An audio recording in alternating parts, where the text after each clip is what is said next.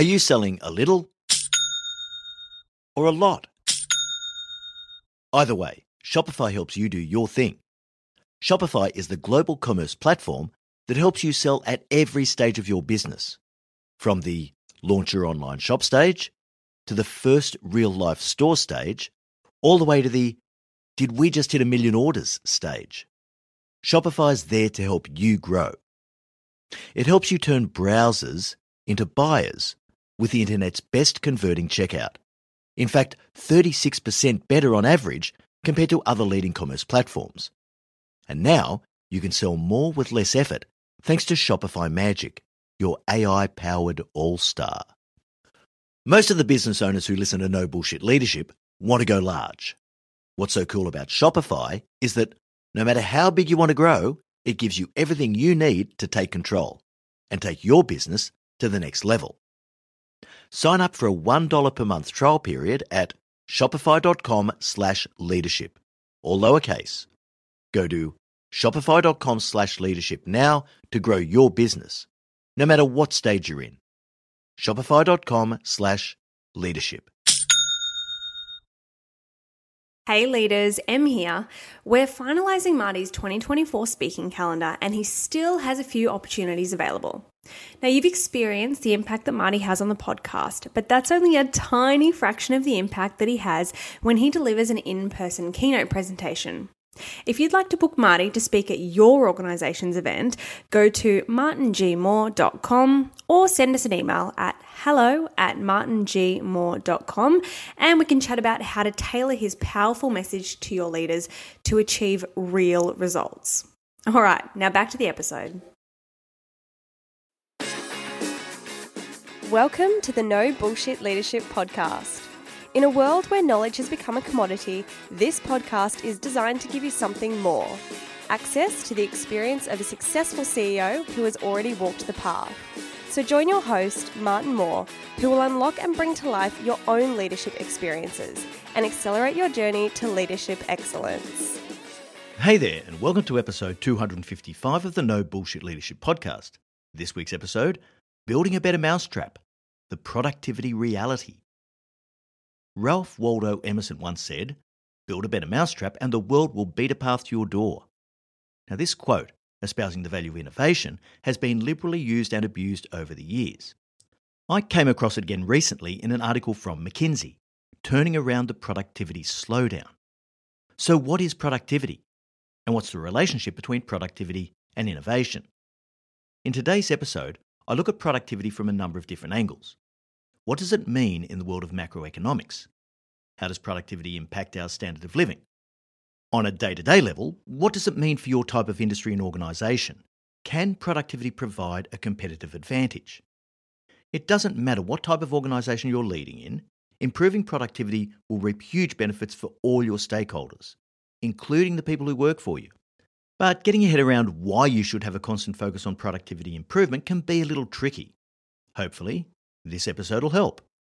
I'll begin by exploring the concept of productivity and the role that innovation plays.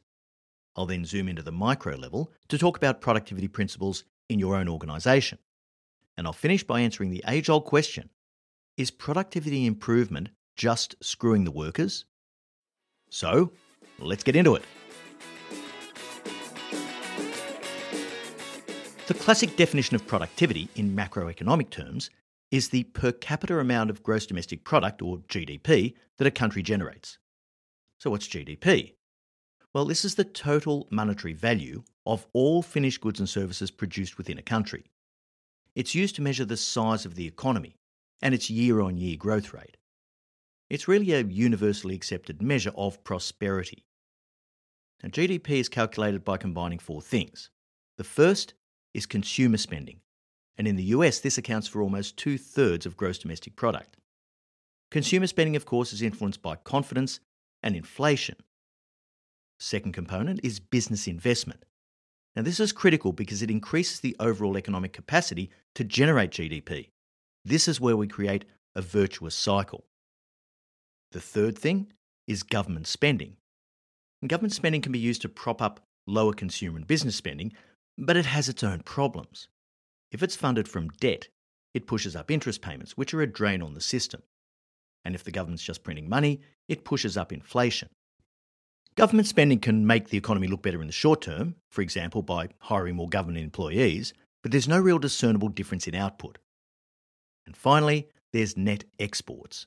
This is the difference between the value of goods made in the country and exported, and the goods purchased in the country that were imported from somewhere else. Productivity in many OECD countries has been in gradual decline for some time, and things aren't looking particularly rosy for the near future. Businesses are facing higher costs, and although the rate of inflation is decreasing, it's still above the historical highs of recent decades. We also see some companies hiring more people as they've found the post-COVID staffing levels unsustainable. Hooray for that. But this means more input labour for the same economic output. Productivity is directly linked to living standards. The per capita GDP, or the proxy for productivity, increases as GDP grows faster than the workforce that produces it. Higher wages and more business investment into productivity and growth are obvious benefits. Individual consumers have more to spend, and governments can invest more in healthcare and social benefits. It's good for everyone, and an essential marker of a healthy economy.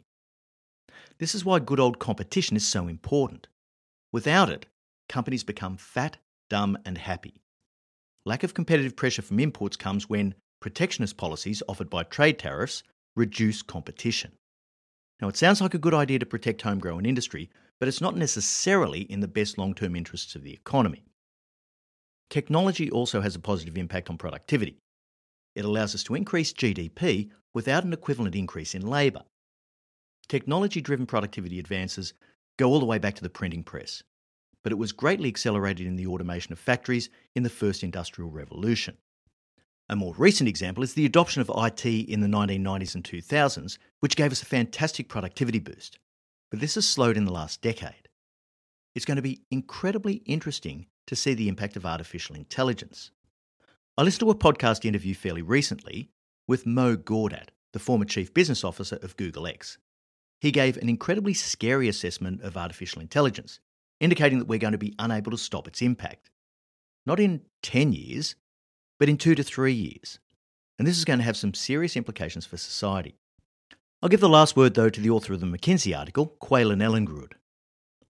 Productivity is the fuel that makes the economic engine hum, and it's one of the keys to sustaining growth in living standards.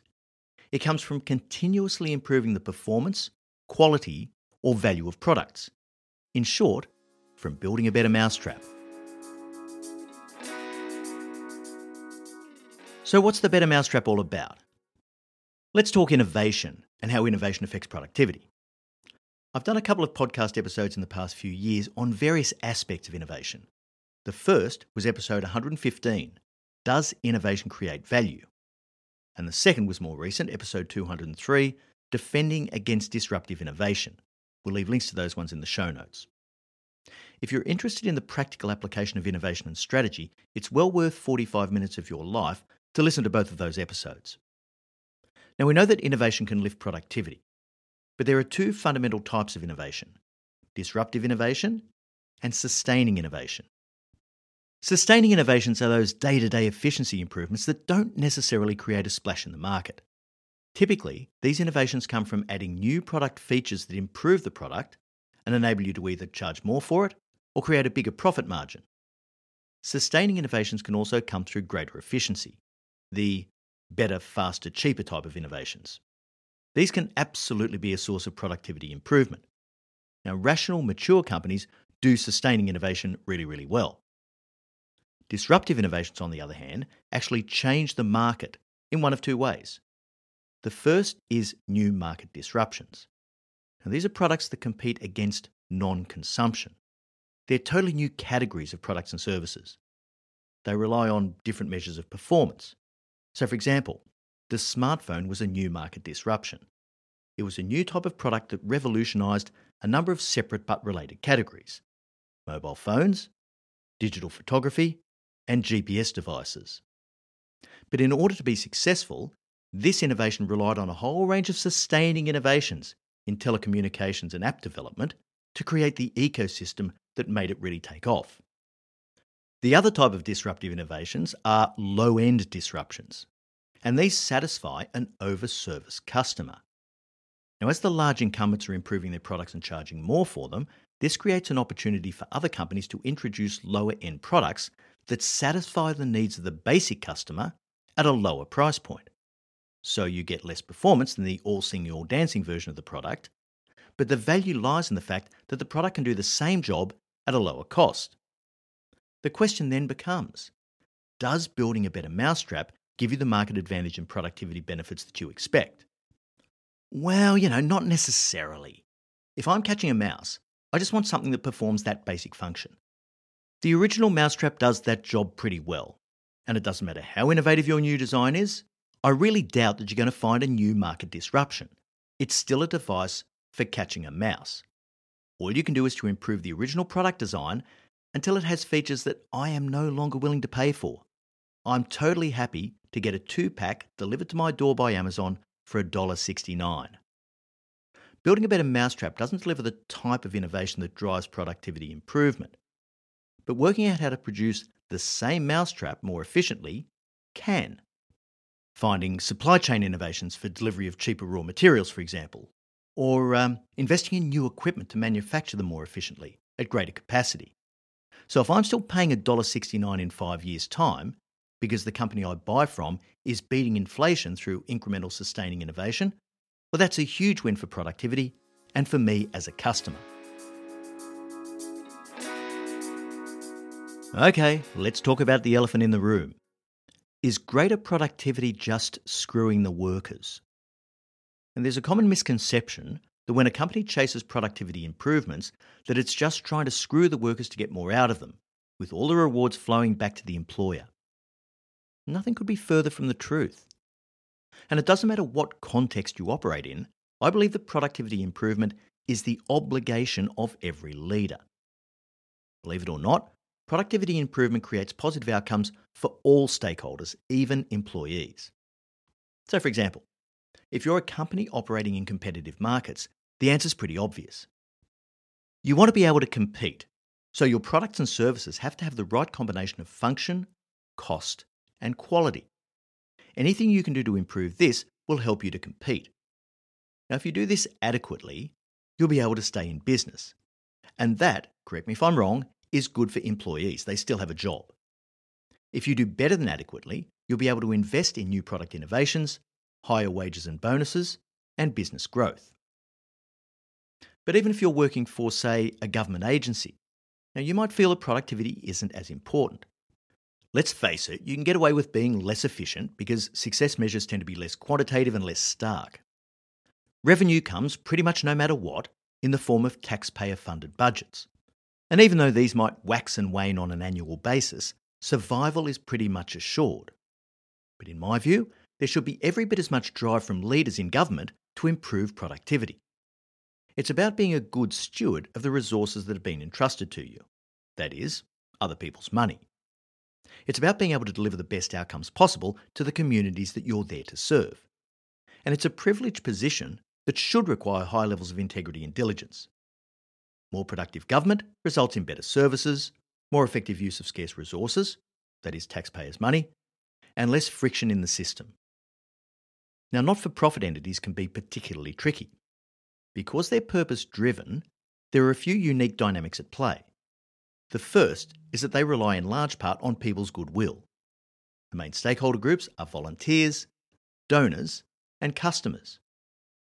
Because of the volunteer culture, I've seen many NFP leaders who are reluctant to drive any sort of productivity improvement. I had a conversation about this a couple of years ago with a group of country CEOs who are working for a global charity. I said to them, if you don't lead for efficiency and productivity, you are robbing your customers of the opportunity to benefit from what you do. Now, in this case, their customers were children with terminal illnesses. For example, in one of the countries, you might serve, say, 500 customers a year right now. But what if you could find 10% more efficiency? You could serve 550 customers. That's 50 terminally ill children that would otherwise not have benefited from your incredible service. Is that worth it? I just want to give you one reasonably complex example of productivity improvement before we finish so that you can see how all the pieces fit together. When I led the Capital Productivity Initiative at Horizon, the rail freight business, the lion's share of savings were found in the rail infrastructure part of the business. Tracks, bridges, signalling equipment and the like. This part of Horizon's business was a regulated monopoly. This means there was no competition, and we could charge customers whatever the regulator would allow. Our revenue in this business was calculated based on the size of the asset base. So if the rail assets were valued at, say, $5 billion, the annual allowable revenue was calculated as a percentage of that. This actually incentivised the infrastructure part of the business to be inefficient. The more infrastructure we built, and the greater the value of that infrastructure, the higher the revenues we earned. It was, as I used to say, a victimless crime. And the only thing standing in the way of that monopoly power was the smarts and strength of the regulator. So you can imagine how that worked out. I was tasked with getting greater productivity outcomes from the capital we were spending, both in the monopoly business and in the non-regulated business. So you can imagine how much resistance I encountered from the people who'd lived in the monopoly part of the business for many years. They knew how it worked, and they were happy to keep putting the customer's money into growth. There was almost no thought of efficiency and productivity. And look, that would have been okay, except for one thing. Our customers, the major global mining companies, had what I described as monopoly rage. They hated the fact that they were beholden to an inefficient business that clearly had no economic incentive to do better. Now, I realised pretty quickly that the value of any efficiency and productivity improvement would flow almost exclusively to the customer. But that was everything. The obligation to provide better outcomes wasn't just right ethically, it was also the best outcome for our business. As our customers became more aware of the efficiency measures we were taking in our capital infrastructure spend, they became less angry. We were able to satisfy the basic relationship platform that said to our customers, hey, we're in this together and we're working hard to try and achieve better outcomes for you. The serendipitous flow-on effect of this was that, with less emotion and angst on the monopoly infrastructure side of the business, our customers were more likely to want to do business with us in the competitive non-monopoly business. And the competitive business was all about carrying trainloads of coal from the customer's mines to the port so that it could be shipped overseas to a global customer base. This set the mood for a more productive working relationship, and it was a critical factor in gaining the credibility we needed to compete in a fairly cutthroat market for non-regulated services. So sure, the initial productivity benefits went mainly to the customer, but the whole system improved as a result. Greater throughput at lower cost even meant higher royalties to the state government, which benefited every taxpayer. And we were eventually able to extinguish the monopoly rage. Look, there are 1,000 ways to improve productivity, and it's absolutely not about screwing the workers. You can choose how to direct the benefits from any productivity improvement.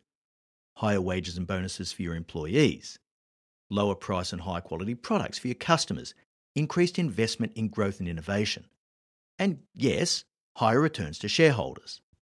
Without capital to reinvest into the business, productivity declines and innovation is stunted.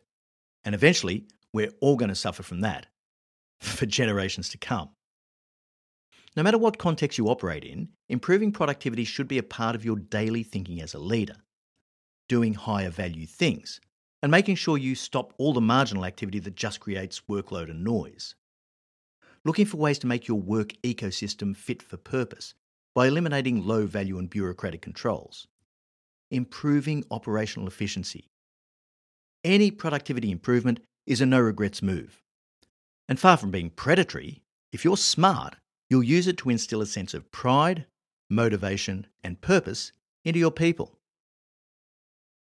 All right, so that brings us to the end of episode 255. Thanks so much for joining us, and remember, at Your CEO Mentor, our purpose is to improve the quality of leaders globally. So please make sure you share this episode with the leaders in your network. They're all going to want to hear about productivity. I look forward to next week's episode, Barriers to Building EQ. Until then, I know you'll take every opportunity you can to be a no bullshit leader.